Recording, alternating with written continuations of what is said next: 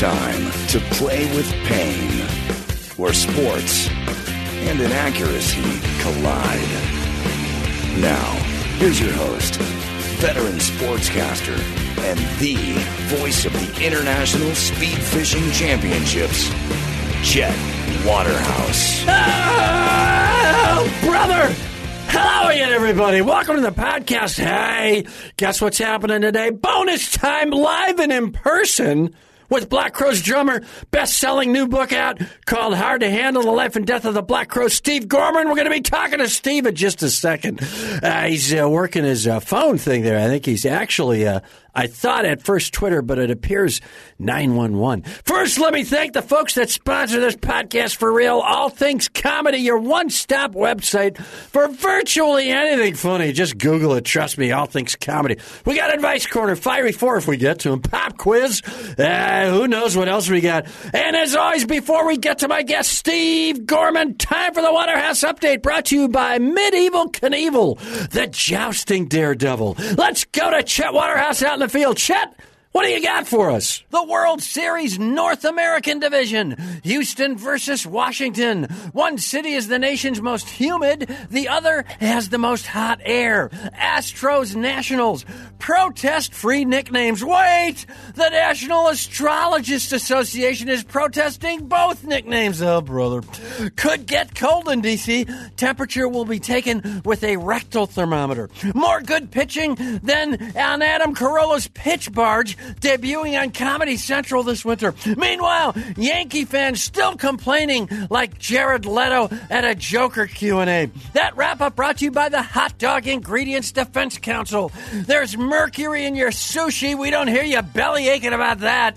NFL, Aaron Rodgers' perfect passer rating. He's now elevated to Uber Platinum. The Ravens, like a census worker with a death wish, they just keep coming at you. Rams recovering faster than Brandy Glanville at Malibu Rehab. That wrap-up brought to you by Waiting in Vain. In a long line, call Waiting in Vain and give plasma when you want. College football! Wisconsin upset worse than you at your in-laws during Thanksgiving week. Ohio State beats Northwestern 52-3, reprimanded by Melania Trump for bullying. Bama QB Tua Tagovailoa, ankle sprain with ligament damage. He was rushed to the Tuscaloosa Walgreens for treatment. Baylor remains undefeated. The football team, not the legal team. That wrap-up brought to you by, hey, look at this, Baylor University. Scandal-free for over 2 semesters.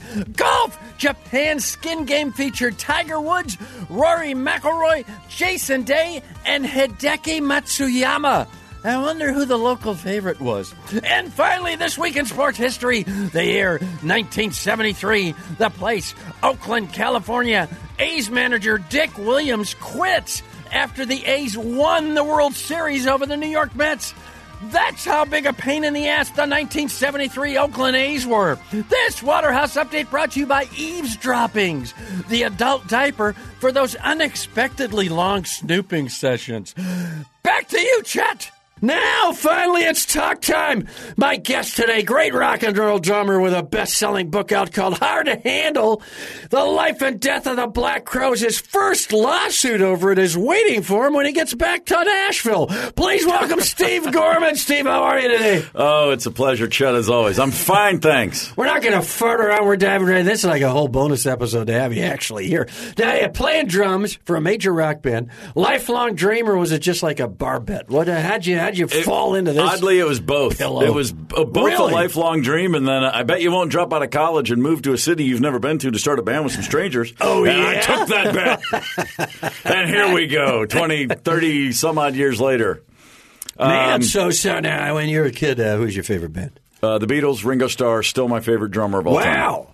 Oh, yeah. That's, I imagine you get into some fights over that, though, with the Bonham camp. No, I mean, Ringo and Bonham, that's the alpha and the omega. Everywhere else is in between those two. That's my two tent poles. That's it. But Ringo was first, so you can't kick the king off his throne. What drew you to the Beatles? I had a Bee Gees album My first album. Anybody who has one of those, boom, frisbee that baby out of there. Well, try to find a rock band. That was my older brother's reaction after listening to 2 Years On and Best of Bee Gees repeatedly. He goes, "Stop playing those records here." And he gave me Meet the Beatles, Help, and Rubber Soul from his collection. Said, "Here, listen to these." And I was 6, and it really did end. I put on Help first, and I was like, cool, sounds good. Ticket to Ride, a song, Chad, I'm sure you've heard at some point. Love Ticket to Ride. Soon as it kicked in. She don't care. My baby don't care. A lot of people don't know. If it weren't for the vocal chord issues that I have, is just born with like a piece of gravel. Literally got stuck in my throat. Right. I would actually have pretty good voice. Now, you told me this before. The gravel was actually already in the birth canal, and as you were coming through it, is that true, or am I confusing you with someone else? No, that was it. My mom was standing behind one of the original Dodge Chargers. There you go. Neighborhood outside of Chattanooga. Yeah. Boom, spun the tires, and there was a fast food joint. And that was all gravel back then. All gravel. Just bang. One went down her throat. And one went in her belly button, and the doctors aren't sure which one. Induced labor. Yeah. That happens. That's the way they used to do that at the hospitals back then. Just go out, stand out in the parking lot. I interrupted you, Beatles. Ticket to Ride, I started air drumming right away. True story. Wow. I, honestly, like a bad movie. 6-year-old. Oh, yeah. Like, I didn't even know what I was doing. I was just like flailing my arms trying to make sense of what I was hearing. And that was it. Was anybody medically concerned for you at the time? Because your family probably not at that time, inclined. no. There was the old family line of at some point, all of the tapping would lead to everybody going, the bathroom's down the hall. Because I'm the guy sitting there just... I'm just got to be a biological reason for it. There's something wrong with this kid. Tiny bladder. Oh, brother, that medical tip brought to you by Crambulance. The multi-stop paramedic bus cuts your emergency travel bill by as much as 80% with Crambulance. So that draws you into it. Yeah. And then you get into like junior high school years. What's the band you're listening to? Because now it's back burner. You're thinking maybe drums, but you're off to probably doing sports and crap. Absolutely like that. true. Beatles was stamped early in the DNA. I got all the Beatles albums in short order, and I stayed there for years. When I branched out, it was in two directions. It was like I went to see that horrible Sgt. Pepper's movie with the Bee Gees and Peter Frampton. Oh, yeah. Oh, boy, that's got to be some kind of... no need to wake Freud. No. You're in trouble there. You have the Bee Gees who caused you to go to the Beatles, and now they're in the movie. And now it's the Bee Gees doing Beatles songs. In a submarine, which has torpedoes, so they're potentially torpedoing the Beatles right in front of you. They certainly torpedoed themselves. Yeah. Everybody but Robert Stigwood came out of that one limping. I saw Aerosmith. Trainer Tony Garofalo in the studio. He's spraying them all down with xylocaine, and nothing's helping. Nothing's helping. Nobody's coming out of this. First time I saw Aerosmith, and then I was already a fan of Earth, Wind, and Fire, but I saw them in that movie. So I went off on a little bit of a rock thing with Aerosmith, but Earth, Wind, and Fire. And around this same time, I started seeing bands like Devo and the B-52s on TV. Yeah, sure. So New Wave hit me really hard. Wow, so you're getting a lot lot of influences. Oh, yeah. That's three pretty distinct kinds of music. Yeah, and I got into, and then I self-identified as the kid that likes music no one else likes. Which gave me an identity and led me down some awful music rabbit holes. But but along the way, I found some cool stuff too. So I was always into, I thought it was cool to have to drive from my town of Hopkinsville, Kentucky, down to Clarksville, Tennessee to find a record store that had Devo albums, stuff like that. Last train to Clarksville. I got to go to the record store in Clarksville. I'm crossing a state line to bring back paraphernalia. And back then, you could get arrested for anything crossing that state line. Kentucky, Fireworks Tennessee. and Devo albums, both only in Tennessee. Wow. That's the only place you could find them. At the time. And then you had to hide them inside porn to get them back across the state line. They didn't want anybody listening to Devo. No, not a chance. That was hard. No, that's not making any sense. Wow, that's a wicked trip. What kind of car did you have for that, baby? Whatever anyone was driving me in. Really? This is way before I was driving. Yeah, you couldn't even get farm equipment legally. You took whatever you had to get to Clarksville. There were plenty of exemptions for farm. Every kid I knew that lived on a farm, by the way, drove to school at 13. By 4 they were driving. Yeah. It's like, I've got experience with that. You know, if that's anything like the combine just shifted into 7th. Yeah, right. They'd say stuff like that. If they got pulled over, the cop would say, "How old are you?" And they'd go, 62 acres of tobacco. Go ahead. Just keep going. They didn't care. Sure. You grew up on a farm, you're driving early. The lifeblood of the county. Absolutely. So, what was the name of the town? Hopkins, Kentucky? Hopkinsville. Hopkinsville, which Kentucky. is not, but borders Hopkins County. It's not in Hopkins County. It's not in Hopkins County. Of course it's next door. No, it's Christian County. Christian County. Christian County, Kentucky, baby. Of course it is. What county isn't? Well, that's true. This is actually named for a dude, but certainly also it's a noun and an adjective. So how many kids in Hopkinsville are even remotely into what you're into at this time? I knew of a few, mostly because we were friends and I forced them to listen to this music, but not too many. So I never at any point some kids into a posse. I was in 11th grade the first time I ever talked to someone about actually maybe playing music with them, and they were in 8th grade. I had to go deep to the bench. I had to go to the bench. Disillusionment bench. Well, it was a kid who had moved up from Atlanta, so an 8th grade Atlantan matches an 11th grade Hopkinsvillian. Sure, of course, yeah. That's right on the wall in the Department of Education in Kentucky. That's what it was. They got the sliding scale. Oh yeah. Yeah, and that schematic, oddly enough, brought to you by Pot Roast. Combine your coffee and weed jags in one piping hot mug, only at Pot Roast. And of course, Kabroom! Explode your way through sweeping chores with Kabroom. Now, so then you go from there, and then you just make the leap at some point. Yeah, I got to college. I never owned a drum kit, but I would borrow them on occasion. I'd throw together a band to play covers with friends. That's for the a party. Only instrument, probably, that musicians just go, "Hey, yeah, take it." Yeah. Like, you ever tried to get a sax out of a sax player? No. The drum thing is like, happen. Are you going to take all of it? Like, in it, hoping you will? Because they want some room back in their dorm room or apartment? Yeah. Can I borrow your drums only if you take all of it? Yeah. Get it out of here. Both my roommate and I have dates tonight. Take the whole kit. Yes. And so I would just knock around a bunch of covers. I could fake it really well. Like, I always wanted to play, but I didn't. But I watched drummers obsessively. So the first time I started sitting at a kit, I knew what to do. You had an idea. Yeah. And you got to be like one of those visual kids. Like, you watched it, and it made more sense than reading about it or studying it or anything. Yeah, I listened to records obsessively, and I really did at a young age think about how it was bouncing off the bass player, and I would notice like, oh, the bass player hits all the same as the kick drum, and the notes here. So you had I was thinking about all kinds. Yeah. It's the only thing that ever never clicked. Yeah, like I wanted to be a good basketball player. It took years. Yeah, I wanted to be a good soccer player. I had to play for years. Yeah. It took years till I looked in the mirror and went, "Stop! You got what's called Gorman foot speed. Let it go." Sure, the whole family. And that's totally a genetic. I'm pointing the finger upwards at that one. You make Paul Mokeski look mobile. Oh. He was special. In the right system, he was a weapon. Sure, yeah. He's the only guy in the league who could neutralize Dennis Autry. You just say that name, and I see those old Bucks uniforms. Yeah, exactly. Oh, man. Sidney Moncrief always said, no one he'd rather be in a foxhole with than Paul Mokeski. Wow, that's impressive. I just made that up. I love it, though. And Paul Pressey, that was a heck of a lineup. Oh, yeah. With Moncrief and Pressey, and it was crazy. Anyway, so you're playing.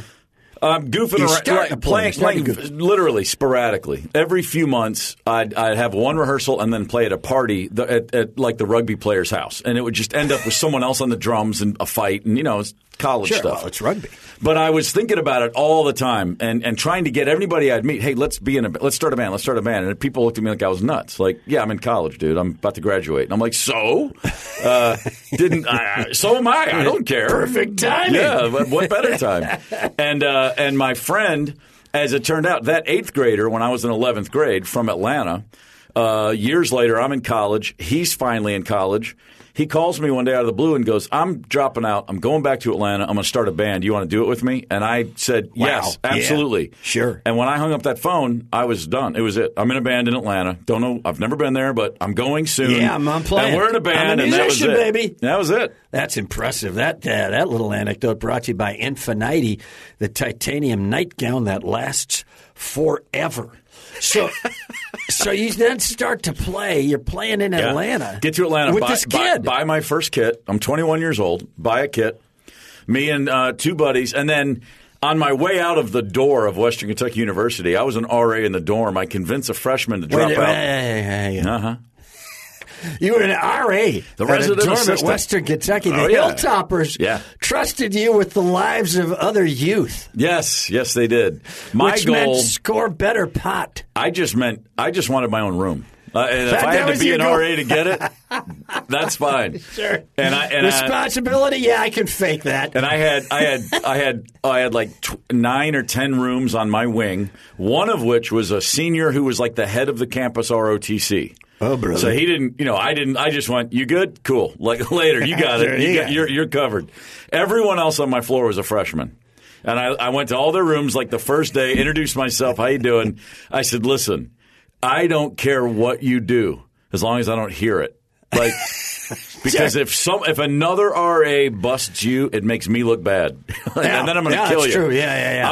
I do whatever you want. You can traffic coke out of here. I don't care. Just make sure no one else busts you first. Right. That's right. That's way before cameras and stuff. And it was like a fantastic working relationship from that moment on. Yeah. You actually brought them into the fold. Well, one of the kids on my wing had a cover band. He was from Nashville. He'd come up to Bowling Green, Kentucky. He puts a band together, and they're doing all these covers in 1986 of like Smiths and Cure songs, which at that time was like, wow, I didn't think too many other people listened to this music. Cutting edge, too. And then I said to him, hey, James, remember me? You're RA? Anyway, I'm moving to Atlanta to start a band. We need a singer. Would you think you might want to do it? Because he was really good, and he played guitar, too. And he was like, yeah, maybe I'll come down at spring break and vibe it out. And the kid just came down to Atlanta for his spring break about a month after I got there. We jammed for 3 days, and he goes, well, I got to go finish my second semester, but I'll be back first week of May. And he went back to school, finished, dropped out, joined us in Atlanta, and we had a band. Wow. And then I left that band after 3 gigs to join what became the Black Crowes. But quick backtrack. So this kid, James Hall, that I convinced as his RA to quit school and join me in a band in Atlanta. Did so. That band went on with their second drummer after I quit, got a record deal way before I did, made their first album in England, put it out, was touring, opening for Love and Rockets and stuff, and we're still drawing flies as a local band. And everyone's like, you quit the wrong band. You screwed up. That kid, James, is still in Atlanta, still plays music. He's still a very busy musician. And he told me in 1987, he goes, hey, man, just heads up, my mom wants to kill you. Like, she blamed me for her son dropping out of college. Well, 1987. And statistically, if you follow the trail back, it is you. Yeah. Oh, yeah. No, she's not wrong. Yeah, 20 years later, in 2007, I'm at a Home Depot in Nashville, Tennessee, and there's a woman in front of me in line, and she's wearing a James Hall concert T-shirt. Great. And I looked at her, and it doesn't even occur to me, hey, this 70-year-old woman must know. And I went, I'm sorry, I couldn't help but notice your shirt. I went to college with James Hall. And this woman goes, oh, really? And what's your name? 20 years. And I go, Steve Gorman. She goes, oh, you're Steve Gorman. Well, things certainly worked out for you. I mean, it was just right in my grill. Wow. And I was like, yeah, he did actually. Man, oh man, that's like a Detroit Red Wings hockey fan. They're going to hold a grudge a long time.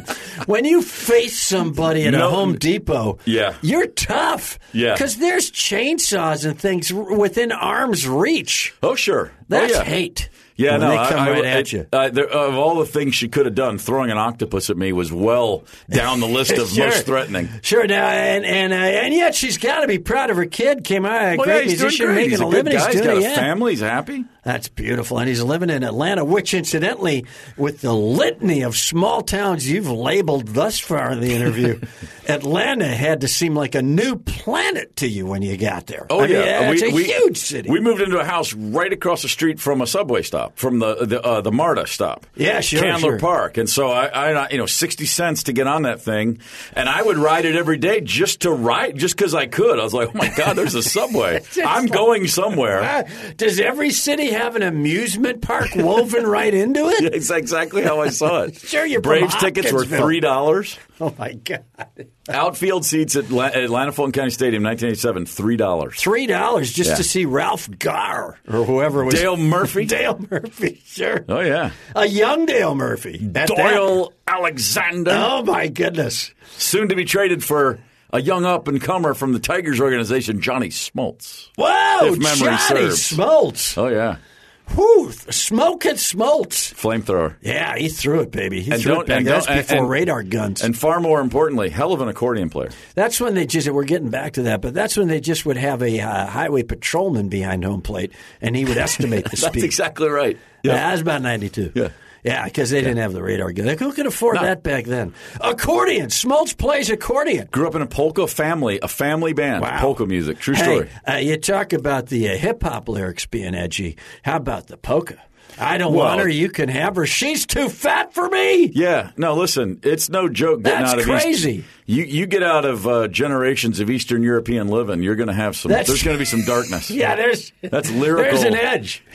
Oh man. Yeah. Sure, the lederhosen softens it, but it's a blunt edge, but it's thick. It's thick. Well, that's what the Germans are. With repeated hammerings, you can get anything cut in half. Sure, why not? That tidbit brought to you by Avalanche Buffets. It's more than all you can eat. Way more. And Asgard. Sit down anywhere worry-free with all hemp Asgard. All right, now listen to me. So then you get into Black Crowes. We know all that. This is brilliant. Now you got the book out. Hard to handle. Life and Death of the Black Crowes. And I'm going to ask you this flat out.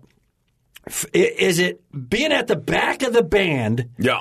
Is it easier did it help you see the collapse and the rise? And did it help you actually visually see it? It's almost like a movie playing out in front of you. Well, on a day-to-day basis, yeah. The infighting on stage between songs, during songs, yeah, you pick up every bit of it. You know, it's pretty, sure. Pretty You're great. just recording it at that point. Yeah. Just eating popcorn back there, pretending to play drums. I know. I've heard rumors that something happened in New Haven. I don't know if that made the book. If it didn't, is it an anecdote you're comfortable telling? New Haven. That was there's an acoustic problem in the arena, I believe. My stat man, Jimmy, handed me some notes on this one. And apparently your lead singer could not hear enough feedback from the crowd. Okay. And, Wallingford, Connecticut, I think maybe that's it. Yeah.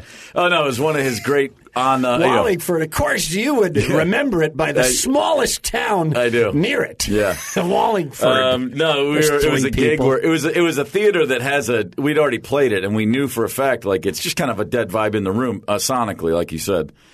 And at the end of a set, I didn't use a sonically, as there's 4,000 people standing and cheering, which means thanks for playing, guys. Like the show.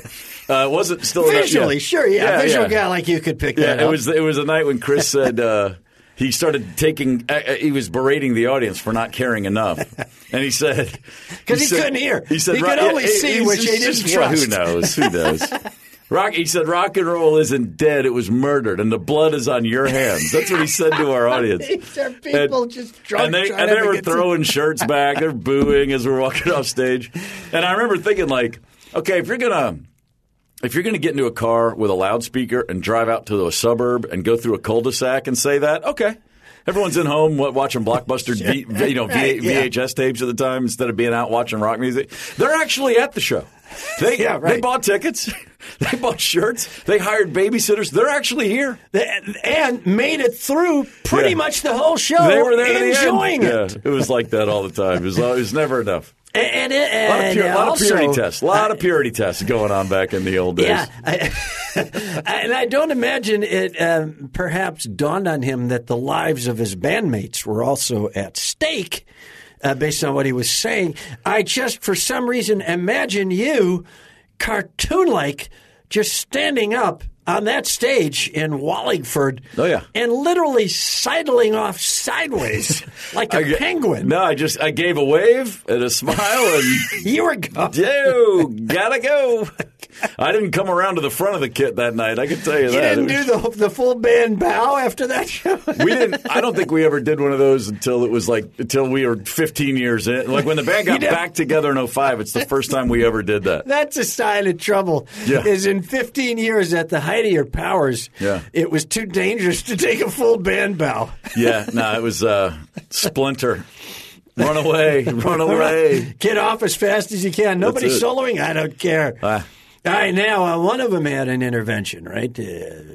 Maybe all of them had an intervention. How many interventions were there in the Black Crowes? There were, well, under the international intervention guidelines, none. None that could get the stamp of approval from anybody that knows what an intervention is. That's medically. A lot of conversations that went like this. Dude, you're a mess. Oh, yeah? Well, go for it. A lot of arguments. Oh, yeah? Well, why don't you go fuck yourself? Okay, well, I'm just worried about you. Oh, yeah? We got a fucking weird way of showing it. Fuck you. Okay, anyway, so what are we opening with? That was sort of, doesn't seem to have the support that most interventionists would require. And by the way, and not only that, but it also speaks to the fact there was a lot of times when there was great concern expressed, but nobody, like when you're the guy, like say you're me, and you're going, I really think we should discuss his drug use. Now, I'm on my 11th beer when I'm saying this. Sure. And I'm like making perfect sense to me. Yeah, absolutely. No, I'm really worried about him. He's got a problem. Is that cold enough yet? Did you put the ice on that? I told you to ice that down. And then you're back. Rolling Rock. It's half formaldehyde. No. Okay, well, I'll drink. Fuck it. I don't care. And, I'm the guy saying, let's get him cleaned up. Now, what are we opening with? It was, exactly. No, it was like, it's 7:45 right now. Oh, shit. Damn. Well, never mind. This up later. Let's see. What are you doing tomorrow? Day off? Well, that's not going to happen. Let's see. It was over. So now, did you look at other drummers back then in other bands and go, they're only a 7 on the fucked up meter. Yeah. I would much rather be playing with that. No, every band that we ever got around for any length of time, you can immediately pick up on. Okay, here's their buttons. You can see what they're masking. Because everybody puts on the hey, what's up, man? We're all cool. It's all cool. It's all happy.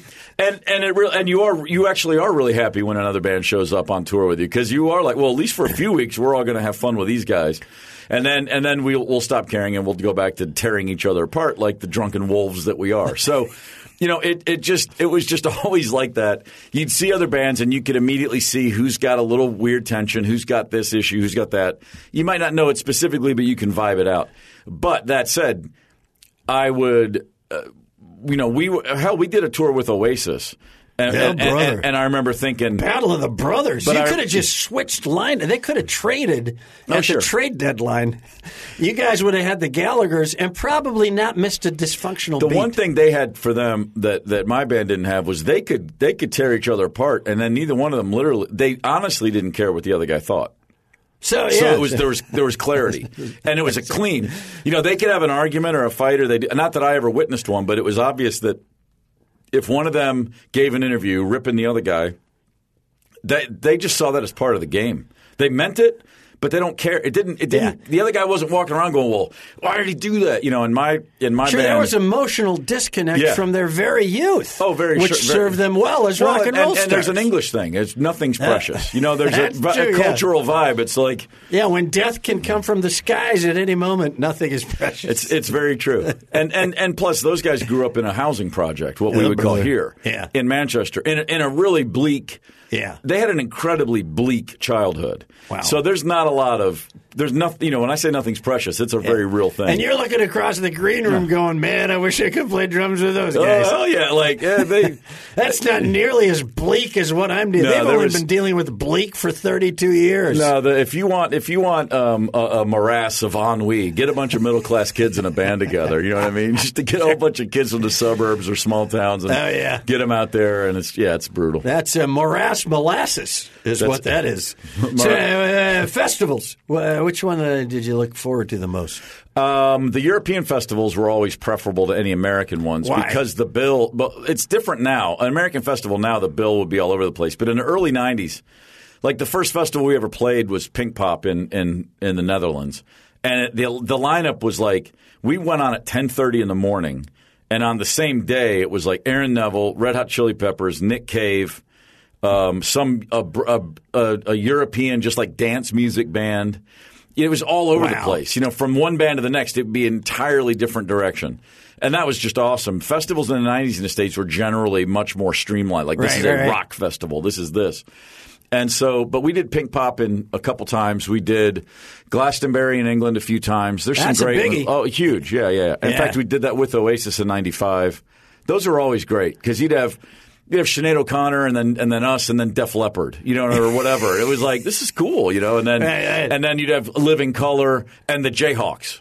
Twin Cities very own the Jayhawks. Yeah, and then there was just a really good and there's a thing. My band had a thing for sure. When we were in Europe, we got along better. We got along with other bands better.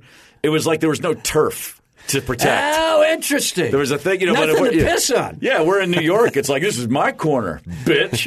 It's like, no, what are we doing? And I look back, and go, what was wrong with us? Like, we were real easy to get. If we had passports in our pockets, we were happy. If we were back home, it was like, Yeah, brother, that's rough. Now, you personally, what athlete do you compare yourself to? Because I got one in my head for you. But who do you think you identify with? Well, what athlete do you look at, even your career, your style, or anything that seems like? Well, for the band, I used to say we're like the 70s Dutch national football team, the soccer team of the 70s. That's deep. Best team in the world, never won a World Cup.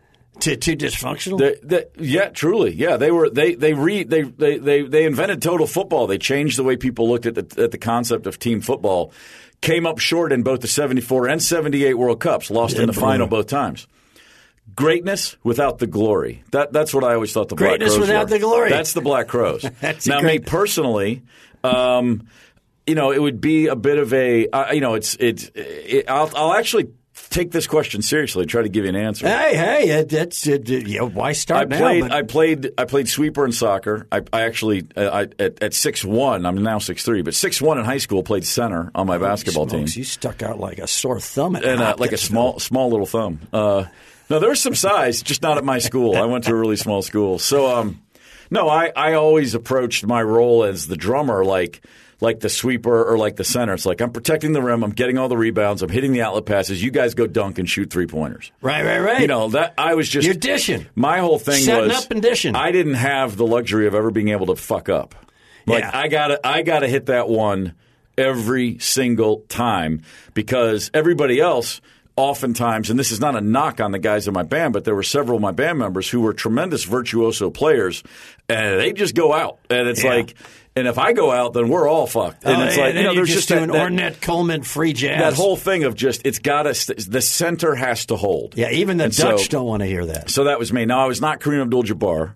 I'm not going to say I was Bill Russell, but I was Wes Unseld. I'll go the baby bull all day long. Throw that weight around, baby. I will absolutely take the baby bull. I like the Wes Unseld of rock and roll. Yeah, I like Ray Floyd too because you had some highs younger, and then you survived a big weird stretch of dysfunction in the middle where you were smoking and drinking and stuff, and then you had a great late career high notes. Yeah, I'll take it. Which was a definite kind of and a bit of a smartass he was.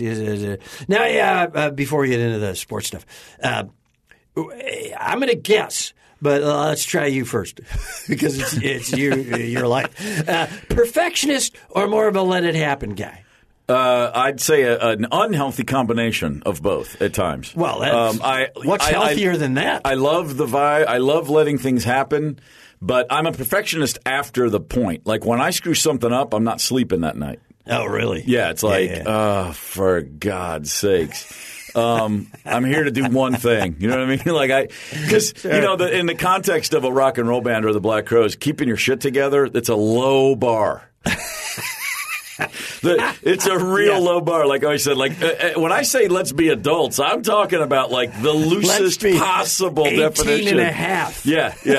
So the one thing I should be able to do is get up and play a show where, and this stemmed from the fact that I didn't really start playing until I was 21, so I was behind the gun. Right. And my whole thing was always, okay, I might not be great, but if I'm not bad, I'm well ahead of the curve, because you see local bands and the drummer's trying to do something incredible. Too much. But he can't find the one. Yeah. And the whole song falls apart for 4 beats or a half a bar even. And then you're like, oh, okay, they're back. But I was like, I just don't want any of those. Yeah. So my whole thing was the boat might not go very fast, but there's no fucking holes in it. Like that. I started from that mentality. I didn't play a fill till like my 11th gig.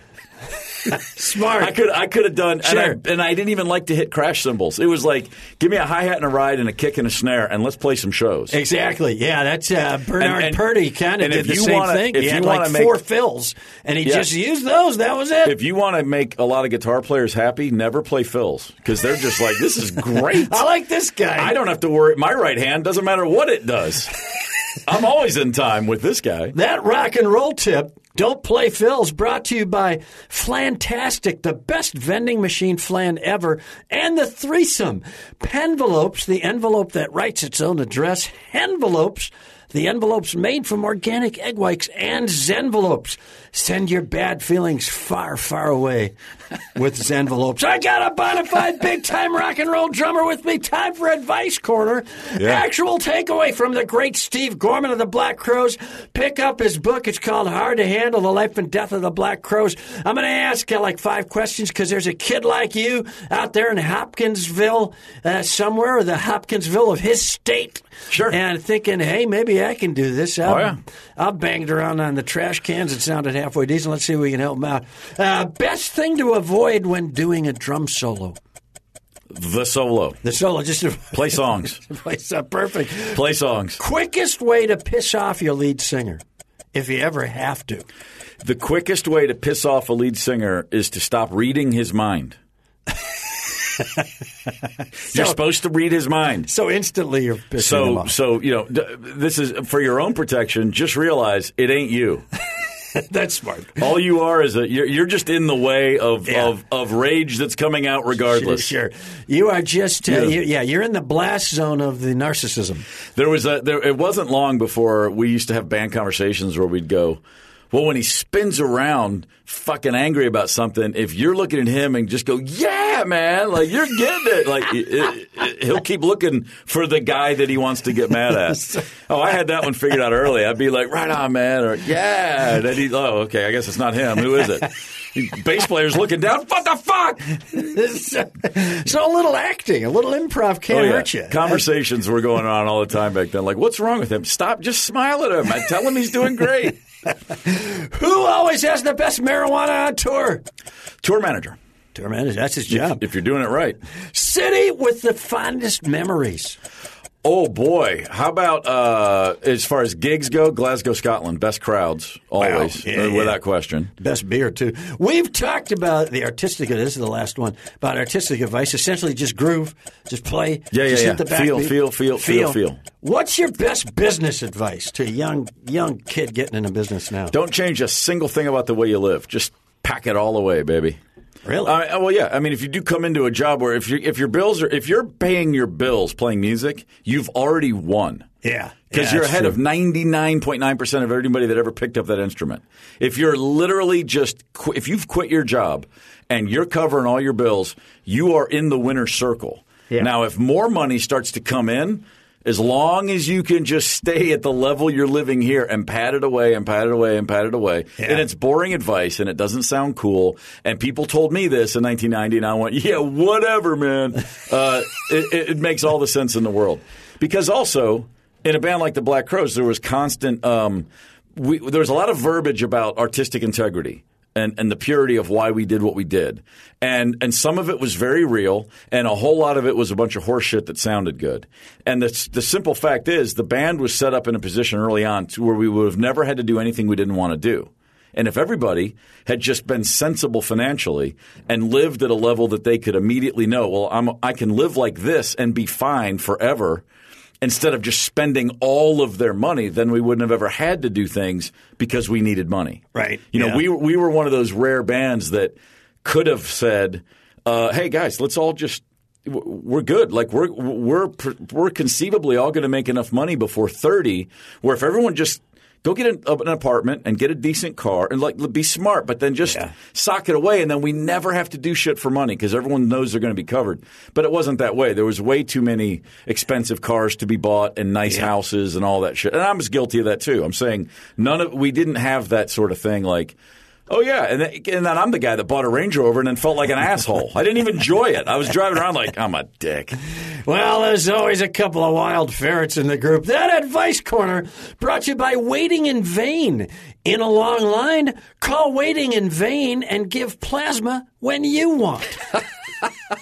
And Talcoholics. Get addicted to dryness with Talcoholics. Oh. Now it's time for the Fiery Four. Let's rip through these, Steve. Fiery Four. Steve Gorman with me, former drummer of the Black Crowes. Get his book, Hard to Handle. These are sports takes so hot, David Lee Roth will think they're about him. Fire number one. NBA China controversy. Did the NBA wuss out for corporate bucks, or what the hell's going on there?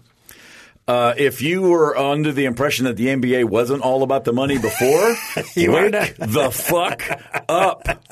Fire number two. Should Carolina move off Cam Newton? Should the Panthers? Yeah, they're 4-0. Well, do you want to win a Super Bowl? Yeah, that's the key. And what about this? Is he going to lead you to a Super Bowl? Are my Tennessee Titans going to win a Super Bowl with Marcus Mariota? No. So, time to move off. Fire number three. The college transfer portal is less understood than an actual time travel porter. Do you like it? No. You don't like it? Everything. The NCAA is they make FIFA look like good guys. That's hard to do. And finally, fire number four. What sport is more messed up than the Black Crowes? Oh, boy. Is there a sport? I hear stories, I hear rumblings that the behind the scenes Gaelic football is a total shit show.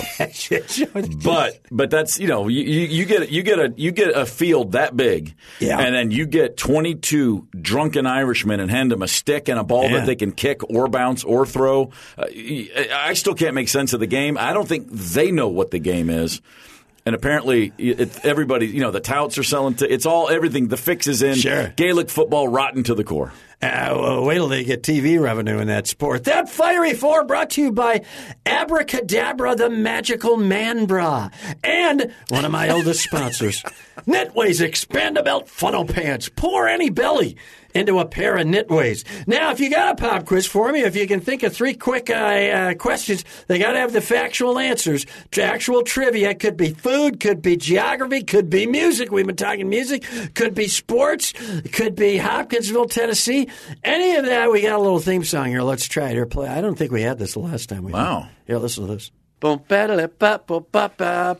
Pop quiz. Let's see Chris Robinson try to do something with that. Oh, are you kidding? Well, you'd never hear it the same way twice. Okay.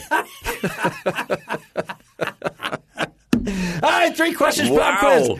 Okay, but they have to have a factual answer. Like trivia. Yeah. Jeez, okay. You can go straight to Michigan if you want. Number one, who's the oldest Beatle? I mean, if they were all alive? Yeah, who was born first? John. No, sir, Ringo Starr. Wow. October 1940. Man, he's holding up great. I'm sorry. John was October. Ringo was July 7th, 1940. That's impressive. All right, I'm 79 years old as we sit here. Wow. Peace and love. Peace and love. Doing what peace and love apparently does more than just pay the bills. Held on to him. Jeez, okay. Got a toehold. Okay, there is a factual answer to this. Who's the best James Bond ever? The best James Bond ever's got to be Sean Connery. That's exactly right. That's an official answer. Oh yeah, there's a mathematical equation. Oh yeah, and it comes out Sean Connery. Yeah, very good answer. And then second, third. Here's the rubber question. Here it is, the rubber question. Okay, here is the question. What is the oldest established democracy in South America? The oldest established democracy in South America. Who got there first and who's been up and running the longest? I'm going to go Ecuador. I don't know the answer, but I'm going to say you're right, sir. Congratulations. Well, we're going with 2-1. Yeah, let's do it. 2-1. Come on, man. It beats talking to some rubbish PR guy from Oasis. That's exactly right. In a bad green room. That pop quiz brought to you by, this is a new sponsor, Prosecuties, the cutest lawyers in town. My guest today, the great Steve Gorman. Follow Steve on Twitter at SGSFox. Buy his best-selling new book, Hard to Handle, The Life and Death of the Black Crowes. Now listen to me.